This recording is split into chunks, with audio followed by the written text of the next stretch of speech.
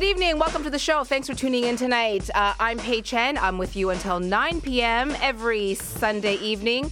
You can also stream the show online if you happen to be away from a radio, newstalk1010.com.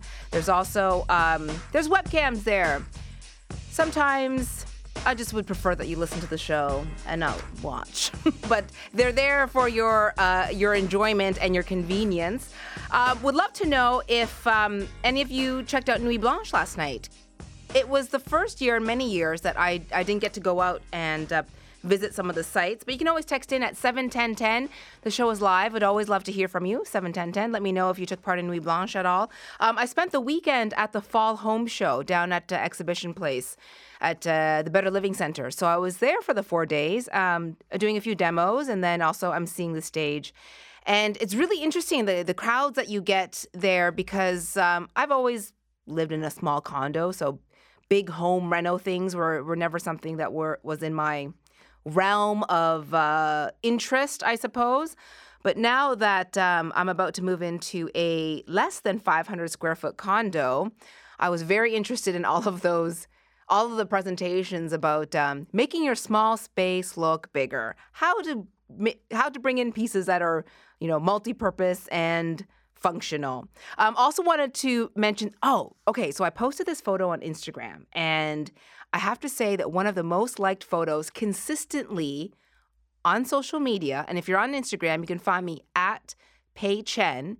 Whenever I post a photo of pizza, it doesn't matter if the pizza doesn't even look good. Photos of pizza are incredibly popular. But I finally went to this place that a friend of mine told me about. It's in Leslieville, so Queen East, called Descendant Pizza. And they do Detroit-style pizza, which I don't even know what that really means, but I know that it's like a thick crust. It's almost like focaccia, and they bake it in a pan. And so the cheese hits the edges, and it crisps up and gets nice and crunchy and like kind of that caramelized, cheesy goodness. And if there's meat on it, that all just kind of like crisps up as well. Fantastic, beautiful pizza. I cannot wait to go back. And if you do go, get the one with the hot honey. You will not regret it. Also, now that we're into October, Halloween's around the corner, I would love to know what costumes you're planning for your household. So you can text in 71010. Curious to know, because I've seen a few already on sale that people have been posting. For example, the Donald Trump costume with the toupee. There's also the Caitlyn Jenner costume. I'm not sure how I feel about that. And I saw someone post a photo of and it was about $50. It was a dress. And what it was split down the middle. It was that dress that was half black and blue, with the stripes, and then the other half was white and gold. Do you remember that dress that took over the internet earlier this year that had millions and millions of retweets and comments because it looked black and blue in one, and then some people thought it looked white and gold. Anyway, that is now a costume you can purchase for $50, or go to Value Village and just sew two dresses together. Tonight, I'm chatting about one of my favorite things, which is cookbooks. I have a real, I would hesitate to call it a problem, but I love cookbooks, and I love collecting cookbooks. And now that I've been packing, sort of, to move, I realize that it makes up a large portion of my belongings. So tonight, I'll be talking about two great new cookbooks that I think you might want to bring into your home, which are also great gift ideas. I think a cookbook is a wonderful gift to give to someone that enjoys food. So coming up in the second half hour of the show, I'll talk to the food director for Canadian Living Magazine about their latest book, which is going to become a really hot item because it's the best of 40 years worth of recipes. But my first guest is someone that you may know because you might have something in your home that was created by this man and his brother. So I've got Peter Neal of Neal Brothers Foods in here. You've been promoting good food for 25 years, which sounds really quite incredible, Peter. 28, but who's counting? Okay, 20. Oh my gosh, that's how old I am. And I'm so glad you collect cookbooks and not cats. Could you imagine? A weird category. I have 200 cats at home, and I've started packing them. Yeah, I do have a cookbook problem. I love them. I don't necessarily cook from all of them all the time, but I love the feeling I love having an actual book, even though people have said that, the internet and online food sites and recipes are going to kill cookbooks. I don't think it will, because there's something about being able to touch it and open the page and like see that photo, which I love. I don't think the cookbook will ever die. No, I agree with you. So I think our next one's going to be scratch and sniff. Oh, that'd be amazing. Those are my favorite types of stickers and try books. doing that on a computer. You can't do that. No. Smell-o-vision. So, Peter, Neal Brothers Foods, now you have a full line of products, condiments and snacks. But I know you and your brother from, I'm trying to think of when we first met. It would have been almost 15 years ago, but not like maybe 13, 14 years ago. That's right. And at the time, Neal Brothers was, what was it? Chips at that time? Yeah, our mainstay was, Chris and I had tortilla chips and salsa. We had those crazy blue corn chips everyone thought were colored or burnt. So I love this, the blue corn chips that you brought sort of like to everyone's attention. Now it's just standard. People are like, oh, blue corn chips, yep, no big deal. When you were trying to introduce them to the sort of more gourmet food market and palate, people weren't taking to them so well. No, especially outside of the GTA. Mm-hmm. They really were skeptical. I actually drove one of our own Neal Brothers trucks outside of the GTA, and Chris had his truck in town, and he would come back sold out of blue corn. People thought that was groovy and hip, and outside of the city, they're like, that stuff's What did they think it burnt. was? Well, they thought it was either burnt or we'd colored them or something. But Okay. they were not so hip on the blue chips back then. So when you say back then, was this 15 years? Was this 20 years ago? 20 years ago. 20 years ago, okay. But now it's standard. You just have to get used to it. Yeah. Ours are anything but standard, of course. Well, I meant they're now everywhere. That's what I meant. Good catch. So you started off, I love this story because you and your brother, so your brother Chris, now, Neal Brothers Foods, you've done a great job, really, in expanding and creating these fantastic food products. What I think of now when I think of Neal Brothers is I think of your great, your mayonnaise, which is a fairly new product, fairly new condiment, right? You've got Yes, like last this year. lime mayonnaise. The sriracha one is in my fridge as well. There's a truffle one. And your really nice line of potato chips as well. So you've got like, I'm trying to think of the flavors. You've got like a maple bacon. Maple bacon, good classic flavor. Mm-hmm. And we were trying to create flavors that were somewhat different, but also could be GMO free. That could be, just a little bit different, a little more cleaner. And we also did one with our old pal, Vikram. So I met Vikram Vij in late 90s. And for years, I'd be in his restaurant, Peter, how are we going to put the product together? And I was like, I So can't do it, Vikram has a fantastically popular restaurant in Vancouver. Yes. But he's quite known across Canada. I would say now because he's done a lot of TV as well, right? Yeah, Chopped and Dragon's Den, of Yeah. course. An amazing human being. I love him to death, inside and out. Great guy. And he came up with this flavor. And of course, just to nudge him a bit and have some fun, we suggested he do a buttered chicken. If anyone knows Vikram Vij, that's the last thing Vikram Vij will ever He does do. not want to do butter chicken? No. So but he came up with this really cool garam masala flavor, and he ground all the spice himself, and he sent Wow. them back and forth to the lab because, of course, this had to be done on a commercial level, but it had to be exactly the way he wanted. He had to sign off on it at the last moment. He's very, very, not controlling, but certainly very, very particular. And I think you should be, right, when you're going to put your name on a food product. yeah, for sure. Yeah, and it definitely it's got Vikram's unique sensibility written all over it, and tastes right through those chips. They're awesome chips. No, I love seeing your products coast to coast. Just because when I did meet you and your brother years ago, it was I remember. I think it was like we were looking at your salsas at the time. So this was when I was at Omni Television as a host, and I think we were at your warehouse, and we were just checking out some of the things that you had at that time. I knew you guys as having chips and salsa, and now you've grown to so much more. But the reason you're here tonight is we're going to, after the break, we're going to talk a bit about your first cookbook, and it's called Goodness. And you feature recipes from 37 different people across Canada, and you call them you chose them for a particular reason, right? What was that? Well, we wanted to respect diversity of gender and ethnicity and geography across Canada for sure. So then within those lenses, we wanted to ensure that each of these individuals and sort of embodied goodness some way. They either stood for something that was meaningful and important in the food world, and certainly within their own communities. And that's what this book is in support of. 50% of the profits go to community food centers Canada, like the Stop in Toronto, and now 8 across Canada. So there needed to be that good, solid, not just someone who's helped out and given a dinner or a gift certificate, which is amazing, but these chefs, who work so crazy hard hours, and then at the end of the day are being asked to show up and help support amazing things like community food center events. So we wanted to find individuals who were really living and breathing something that was important to them in the food world and in the community somehow. All right, so you feature 37 of them in this new book called Goodness Recipes and Stories.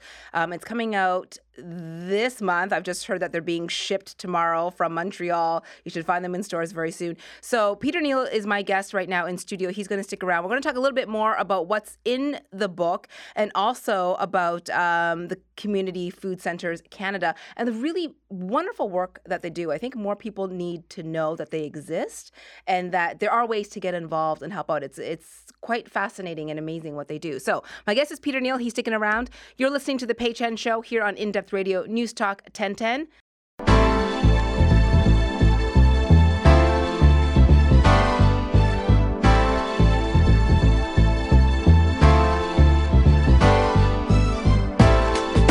More with Pei Chen on In Depth Radio News Talk 1010. Hey, welcome back to the show. My guest in studio, Peter Neal from Neal Brothers Foods. Someone who, if you don't know his face, you certainly know the name of the products because you very likely will find them at any grocery store that you happen to be at. Great selection of items, condiments, chips, all expanded. It started, though, strangely enough, you were saying 28 years ago, you and your brother, you were in your early 20s, and you started making croutons. And so this was obviously not the paleo phase of everyone's life. No. Now, why croutons? Well, I was at Bishop's University. Funny, I just came back from homecoming. I got a nice little award this weekend. Congratulations. Thank you. And we would drive from Bishop's in the Eastern Township, Quebec, into New England. And on our trips back home, the guys would have these bags of Cape Cod chips, and back then that was really new. It was really new, really gourmet, and it was before Miss Vicky. So you remember in the 80s, you're kind of in that yuppie, specialty food stage, and salad dressings were becoming all the rage, right? Like Renee's. Catalina. Yes. People were eating salads. Very healthy. But they were eating salads with about half a cup of dressing on it and a lot of cheese. And good croutons. Yes, and good croutons. But yeah, we figured we didn't have the time, money, energy, whatever. I was still in second year university at Bishop's. Chris had just finished up Queen's, and we didn't have the money. We didn't have the expertise to set up our own potato chip plant. And so we thought, let's try something, keep it simple, stupid, very easy, in Mom's kitchen. And, we produced these croutons, and we sold them to a handful of stores in the first week. And about a week later on our answering machine, there was, at my mom and dad's house, there's a message from someone saying, we need more croutons. We're sold out. And Chris and I thought, this has got to be some joke. This has got to be one of our friends playing a prank. But it was. People loved them, and we we really enjoyed working together. We still do. He's an amazing guy, best friend after 28 years, and how lucky is that, right? So over the years, we've just added different products to it. As we saw, we were the first ones, believe it or not, in Canada to take a family-sized bag of non-flavored tortilla chips, stone ground tortilla chips, and put those in the snack food section as opposed to the ethnic food section. Oh, so back then it was Old El Paso. Yeah. Oh, wow. And it was about a year or two maybe later that one of the big brands, you know the name, came out with a plain tortilla chip that was stone ground as well. So from there we added other products, and we also became distributors. We introduced products like Tazo tea into Canada before Starbucks owned it, and Kicking Horse coffee, and helped to turn that into Canada's best and one of North America's best coffees. I'm very familiar with that. Yeah. So we've had some fun with other people's brands, but we've had a lot of fun building those brands and the ones you were talking about as well. But yeah, all from croutons in Mom's kitchen in Aurora. I love it. Well, it's nice because it's a bit of a local success story, and people like like that. They like to promote it, I think, as well. And so then after doing all the food products, you thought, hey, you know what we need? We've got all these food products. We know all these great people who make food and who are good at it. Let's put together a cookbook. So you put together a book called Goodness, Recipes and Stories, and you asked 37 different people to take part in it. Not all chefs, though. Some, like you call them, like food advocates. Good food fighters, yeah. Yeah. Yeah, so my brother Chris and I have been supporting the Stop Community Food Center in Toronto, and the Stop Community Food Center was the first, and there's now 8 across Canada. A lot of people, I don't think, know what the Stop does. Can you give us a little brief summary? Nick Saul, who's the founder and just an amazing Nick will be guy. on the show in a few weeks. Oh, right on. Yeah. And Nick's got a great quote about it kind of helps to encapsulate what community food centers are all about, and I will come to that in a minute. But one of the things I like to describe, one of the ways I like to describe a community food center is that as opposed to a food bank, and nothing against food banks at all, but it's the idea of the old adage of teaching someone to fish as opposed to just handing them a fish. So people can come into a community food center, they're not asked questions, they can sit down and they're served a meal by someone, and they're made to feel good, which is the first step in destigmatizing poverty. And they're fed a really good, healthy, nutritious meal, which is amazing. And around that meal, there could be a discussion that starts that that might help engage them somehow into how good food can fuel the soul and the brain, and they can learn about how to cook food. They can learn how to grow their own food. And there are a lot of really great initiatives that and resources that take place in a community food center, and they're all a little bit different across Canada, but they all just they bring community together, they strengthen community, and they're an absolutely powerful and wonderful thing. And my brother and I fell in love with the concept 7 or 8 years ago. And we'd been supporting it for years, not knowing what the Stop was. What's that? It sounds negative. Well, I think if I'm not mistaken, it's somewhere up near Davenport. Yeah, Lansdowne. Yeah. Okay. And then they also control. They have an interest in the Green Barns, the Witchwood Barns, and but it was a year ago, sort of this month, that I was sitting on a National Advisory Council meeting with Nick and the Community Food Centers of Canada, the parent group. And a group of us were challenged with the task of telling what community food centers are, which isn't an easy thing to do. Right, because for a lot of people, they haven't heard of it, especially if it's not a service or an organization that they need themselves. People are less likely to have heard of it. They've heard of the food bank because they have been around for so long, and they know that certain times of year there's an extra push to donate, and they know that. I think everyone knows. I think all the listeners know that there are huge poverty issues throughout the city. It may not touch them directly, but it exists, and it could very well be 2 degrees. I say this often. It could be the child sitting next to your kid in school who didn't have a meal. It could be that close to you, but you don't realize it. Absolutely, yeah. It is. I think it's a bigger problem than we think, and it is new. So the idea of being able to tell the story and raise some funds for Community Food Centers of Canada, we were sitting in that meeting and a light bulb went off, and I thought, why don't we tell the story of all these great people I know across Canada, Chris and I know across Canada, chefs, farmers, food advocates, etc., and talk about their story and how powerful and meaningful, from the smallest initiative that some of these people do to bigger initiatives that some of the more well-known chefs that we know are doing as well, and inspire people to potentially do goodness in their own community. So there's the inspirational aspect of the book.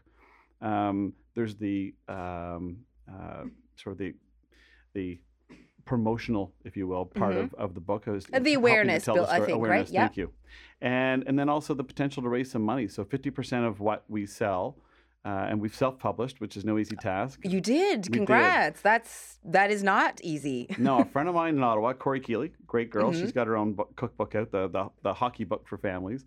And she said, Petey, you know what? You can do this. You've got distribution. You've got friends in retail. You got that. She checked off all the boxes. And she said, if you call Tracy Bordian who's this incredible project manager, editor. She was with Penguin for years. She's just a dynamo.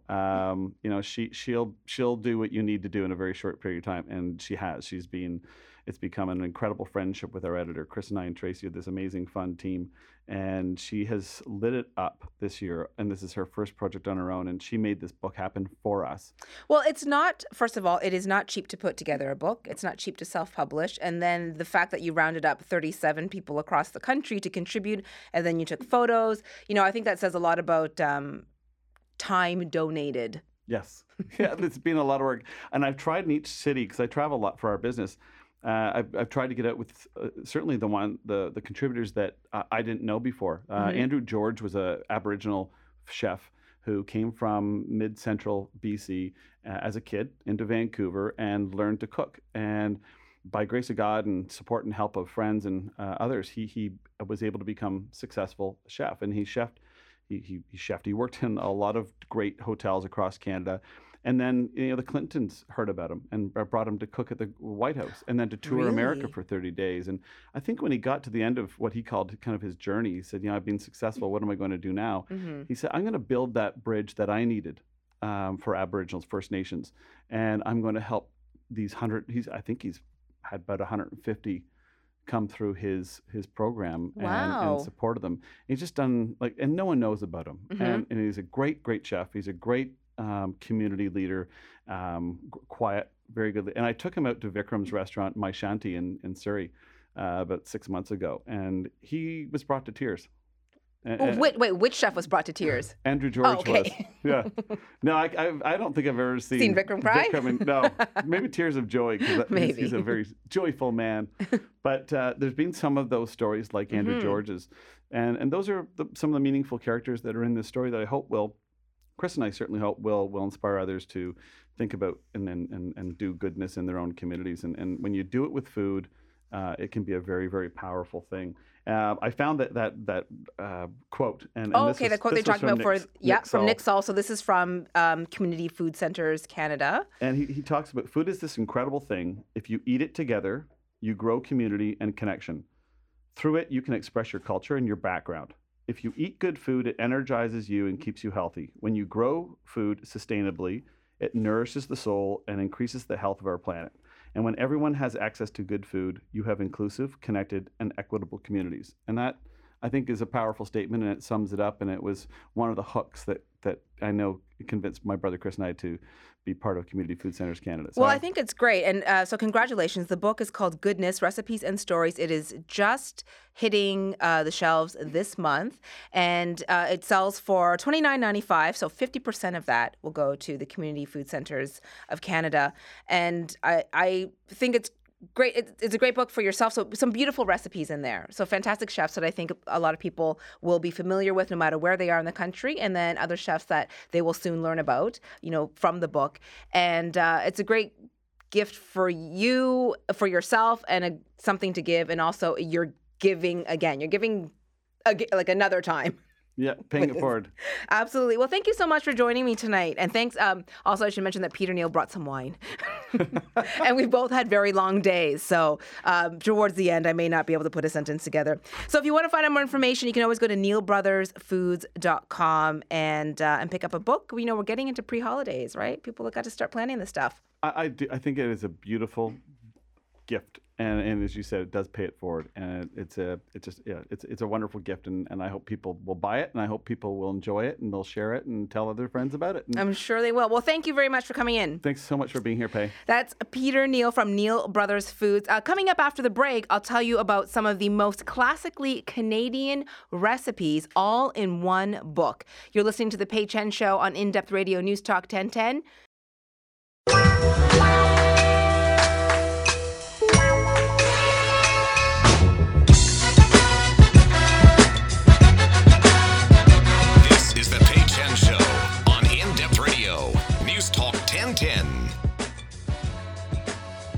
Thanks for tuning in tonight. I'm Pei Chen, live with you until 9 p.m. You can always interact with me during the show. You can text in at 71010. You can also find me on Twitter and Instagram at Pei Chen.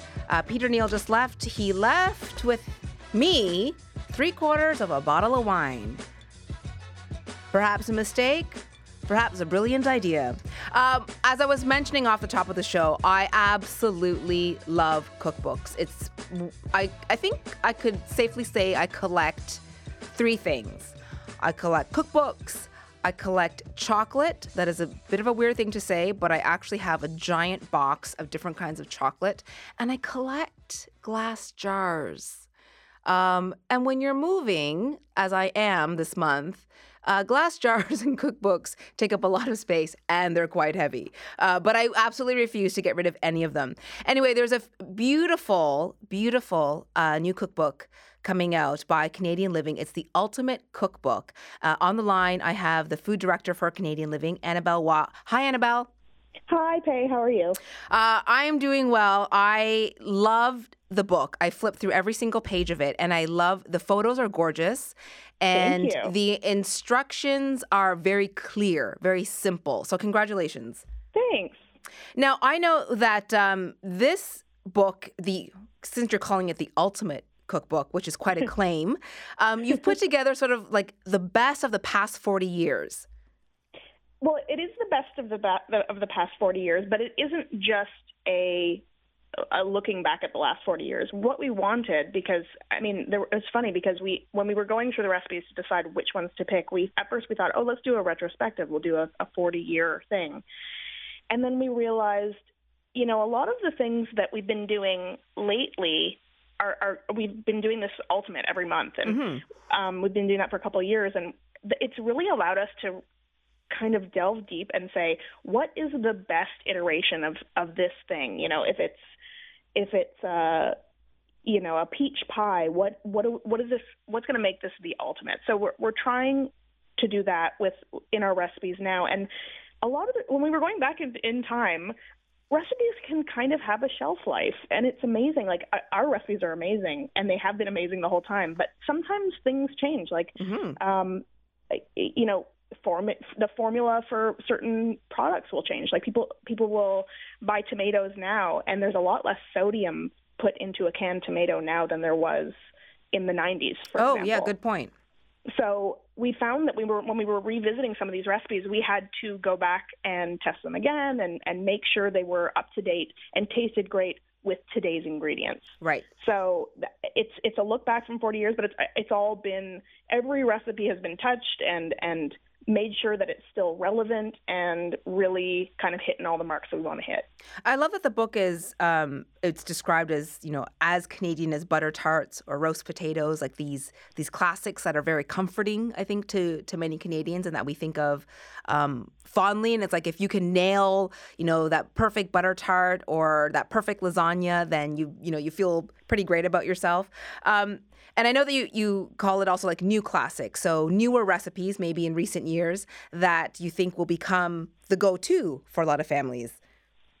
Yeah, definitely. I think, for us, it's funny because when you look at what people are looking at from us, most of it is still the kind of traditional stuff you would expect. So, our top search terms always end up being like carrot cake or beef stew, right? Like that. So it's not necessarily, like mulligatawny or something like that. But at the same time, people's tastes their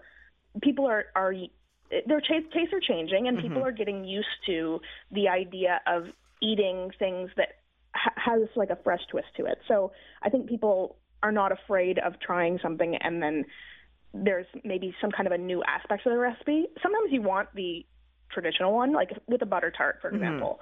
You want that ultimate butter tart, the one, like the original recipe. Because now, you're not going to start putting chia seeds in there, right? No, like, you're going to keep it classic.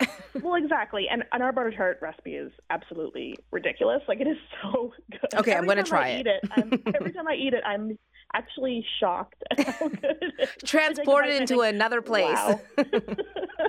This is way better than I remember it being. But yeah, it is unbelievable. But we will give options. So we'll say, okay, if you want to have a regular butter tart, there's that whole debate about raisins or no raisins. So look, I got to tell you, I'm against raisins. But are you? So am I. Yeah, I really am. And I've vocalized this several times on the show, and I get very angry text messages about it. But I'm not. They are one way or the other when it comes to raisins, especially raisins that have been rehydrated in a baked good. Yep. like brought back to life, sort of. So yeah, there's a couple people in the test kitchen who love raisins and a couple people who hate them, which is perfect because then we're representing the entire population. Yeah, that's true.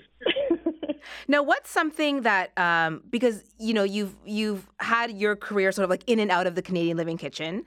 You've done a lot of other things as well, and with your recipe development. And what are some things that are, I guess, really in demand now, like when you think of what people are searching on your website or requests that you're getting in terms of recipes? What are some things that are pretty common now that, 5 or 10 years ago, you didn't think you could get people to eat? Well, it's funny because what people want now is the same thing they wanted then. Maybe not the specific recipes, but their priorities are the same, which is I want something fast. Yeah. I want it to be approachable. I want it to be easy. I need to be able to make it for my family quickly. I want it to be affordable. I want the recipe, more importantly than anything, I want it to taste great, and I want the recipe to work. So those are kind of check marks that we always check with everything. But for example, I'll give you a good example. When we were doing this last year, we were kind of going back and we did a 40th anniversary retrospective in every issue of the year because it was our 40th anniversary. So we wanted to kind of just have like a little, throwback kind of thing. So we went back and looked through the recipes of all the issues, and it was quite a task. It's a lot of recipes over the years. Oh, yeah. And we came across this, I think it was called like hint of Thai sirloin mango salad.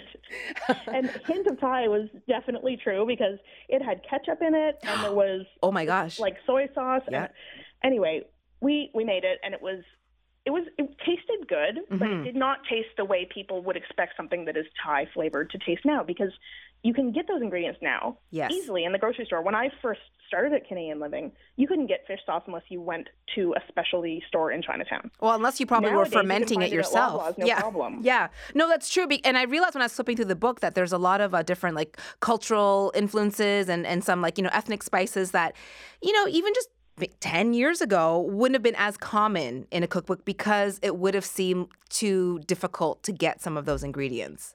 Yeah, and we're always thinking about that.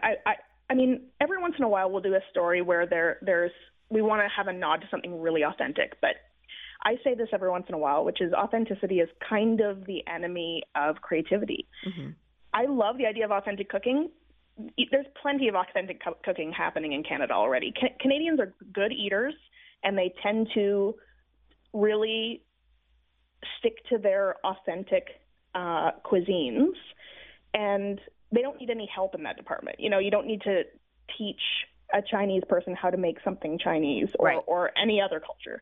So what we want to do is we want to take people who are just, hey, I'm making a steak tonight. What do I want to do with it? Well, hey, how about you try putting a little bit of chimichurri on that?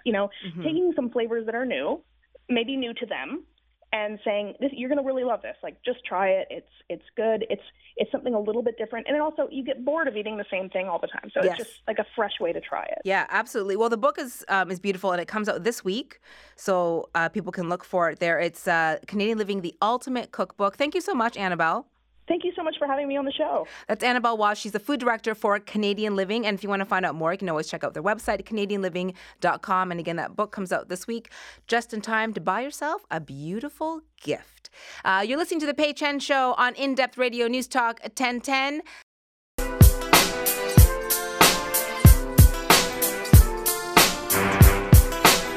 More with Pei Chen on In-Depth Radio News Talk 1010. Welcome back to the show. It is October. I'd love to know what Halloween costumes you're planning for your household, whether it's for you, the grown-ups in the house, or for your kids, because it's always interesting to know kind of what's popular. I was mentioning off the top of the show that a lot of the costumes that are out now, because I have seen people tweeting it, have been like the Donald Trump costume. There's a weird one. Text in 71010. Let me know what Halloween costumes are being considered in your household. Someone tweeted, Vinny White's in here as well. Someone tweeted this photo of this is what I hate about Halloween costumes for men versus women. Every Halloween costume for a woman has to be the sexy version of a whatever. Yeah. So it was the sexy Donald Trump costume. How is that possible? And it was like just a silly little like comb over wig, and then it had like little hot shorts. Wow. So it was Sexy Donald Trump. I'm like, first of all, you can't put that name and the word sexy together. No. And then, everything. Because then there's like the firefighter costume, which is normal for the guy. But then for the girl, she's got this like unbuttoned shirt, these like these hot pants that barely cover her butt cheeks. Yeah. And anyway, that part bugs me. I gave up when Sexy Elmo came out. I saw the sexy Ernie and Bert costume. Some costumes, some characters don't need to be sexified. Yes, I agree. There's Like a brilliant Muppets. open letter going around online at the moment from a mother in the United States that wrote to a party shop, and forgive me because I can't remember the name of the party shop. Did you read this? No. So she looked at all of the outfits for boys, and then she looked at all of the outfits for girls. And then she worked out the ratio between the amount of outfits for boys that are occupations, for example, firefighter, policeman, lumberjack, etc. And then she looked at all of the percentage availability of costumes for girls. Yeah. And this story slightly falls down because I can't remember the exact numbers. I wasn't ready for this. I do remember that it was only 7% for girls and it was dramatically higher for boys. Only 7%. Only 7%, yeah. And that's, like, I don't know if you include angel as an occupation. The other occupations I can think of that are very female-oriented costumes are the sexy nun, the sexy maid. Yeah. So that's the thing. So even if they are occupations, they're always sexy versions. Oh, they're just like, and also there's much less material in that costume than in the male version, so it should cost less, but it always costs more. That's your beef with this, is it? The amount of material that's being produced to make these costumes in a factory and in a sweatshop in China, because you're upset that you don't get a few dollars off because yours is smaller and skimpier. That cop costume for a man, it has pants that go down to the ankle. Right. The cop costume from the woman is a skirt that barely covers her lady parts. I think you may have overlooked the argument on sexualizing young children, and you may have There's that too, but Yes. I'm just coming from an economical perspective that it should not cost more. That is just way down the agenda here. But no. I'm tired of these sexified costumes. First of all, a nun should not be a sexy nun. So by your logic, because you're quite a small girl, presumably you should pay less for your shoes than people with big feet as well. That's not really what I meant. No? No. Okay, you just I want to should pay pay less less. than boys, is what you're saying. Well, when you're selling one costume that you're like, oh, one version's for you and the other version's for you. And I'm like, there's no guys going out there going, I want to be a sexy Donald Trump. The girl costume is like, I want to wear booty shorts and a bad wig and a low cut top. And then they can call me sexy Donald Trump. I went out with a girl once and she said, I'm just going to warn you, when I turn up to the event tonight, I'm going to look really sexy. I went, all right, what are you coming as? And she goes, just a prostitute. I thought, well, that's quite good for me in many ways. I mean, I'm not sure if it's that clever, but yeah, she stuck to what she said. Oh, good. Yeah.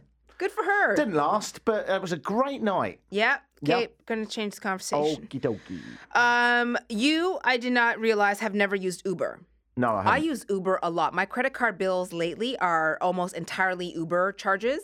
I use the app is convenient. I know that there's a huge beef with the Uber X, which is Uber X is the people who you could just have a car and you could be an Uber X driver. The regular Uber is just the regular taxi. So, the meter's running and it's a taxi. Kind of. It hasn't got a meter. It does have a meter. What? Uber has a meter. Does it? Yep. And you can see it? Yep. I didn't know that. Yeah, when you order an Uber, it could be a co-op cab, it could be a Royal taxi, it could be a whatever. That's what pulls up. Oh, I see what you mean. And Yes. the Uber X is any old dude's car. Uber X is the Toyota Camry that pulls up, Yeah. and some dude named John just rolled out of bed to pick up the fare. Exactly. So I have been taking Uber a lot this past week just because I've been working down at the home show. So I've been taking it there and back. So because I knew I was taking it twice a day, Yes. I was like, oh, maybe I'll do Uber X. I don't do Uber X often because I do feel like taxi drivers, it's a tough living, and I understand that, Uber X is taking some of their livelihood away. Also, for the most part, I travel within downtown. My fare is usually between $10 and $15. I don't mind paying that for a cab. Also, taxi drivers tend to know the city a bit better. They know the one-way streets. They know in traffic which street not to go on. So that helps me out. Because I was not going too far away. I was going down to the exhibition. I'm like, oh, I'll take Uber X and maybe save a couple of bucks if I can. So with Uber, when you're done your ride on the app, you are asked to rate your driver out of 5 stars. And I usually give like 4 or 5 stars. Like if I found too much of an air freshener scent in there, maybe I gave them 4 stars. But I always do 4 or 5.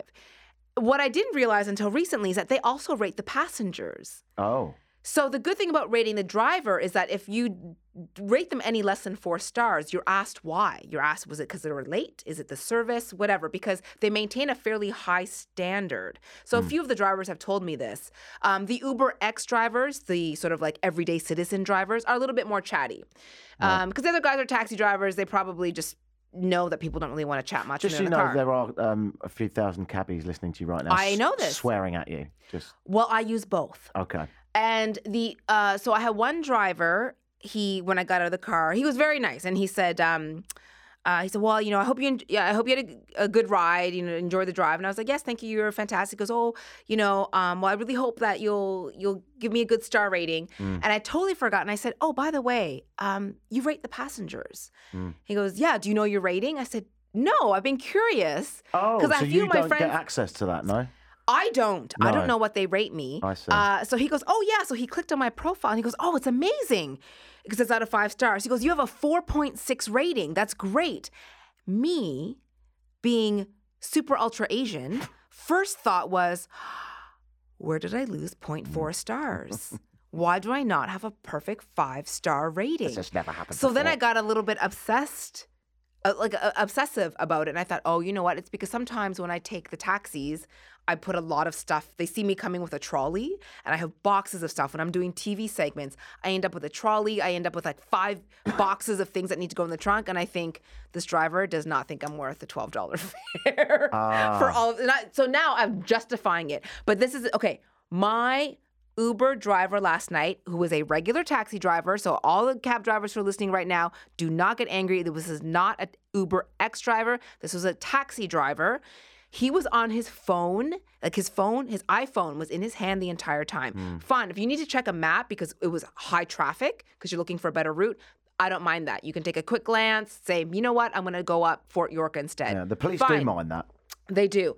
So he had his phone in his hand the whole time. I am sitting behind the passenger seat, which means I have clear vision to the middle console, right, Yeah. where his hand is. He was checking Facebook. He was checking Twitter. He was scrolling through his apps. He then opened a dating app. I'm not sure if it was Tinder because I don't know what Tinder really looks like. Of course you don't. But it was a Tinder-like app, or it was Tinder, because all these girls' photos were popping up, and he was just like flip, scrolling through them super quick. And some of them were really attractive. So while he's driving me home, he's looking for hookups. Amazing. That's not right, is it? Did you say anything? I didn't say anything in the car Pay because for the love listen, of wait. God, why do I you did- always harbour listen this to me. stuff, then I release it on the radio? Did not say anything in the car because I did not want it to affect my passenger rating, but I did.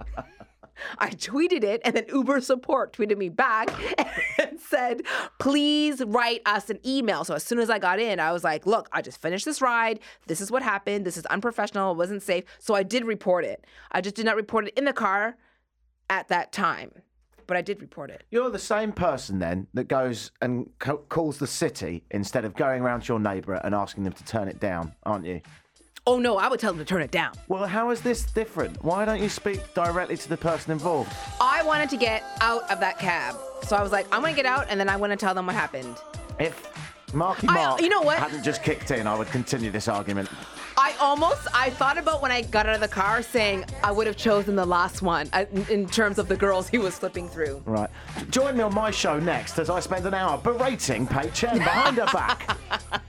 PeiChen.com is the website. Thanks for tuning in tonight. At PeiChen as well. Vinny White is coming up next. I do believe he'll be talking a little bit about farts. About a man that apparently makes Vinny look bad somehow, if that's possible. If you missed it, tune into the podcast from last week where I almost died. Oh, you didn't put that online, did you? Yeah, I put it online. There's How can I cut evidence it out? of my bottom. Oh my God. Anyway, have a great night, everyone. Just before you go, how long are you going to deny that you love me? I will deny the truth, which is that I don't love you. Thanks for tuning in, everybody. Have a great day. Sexy Donald Trump.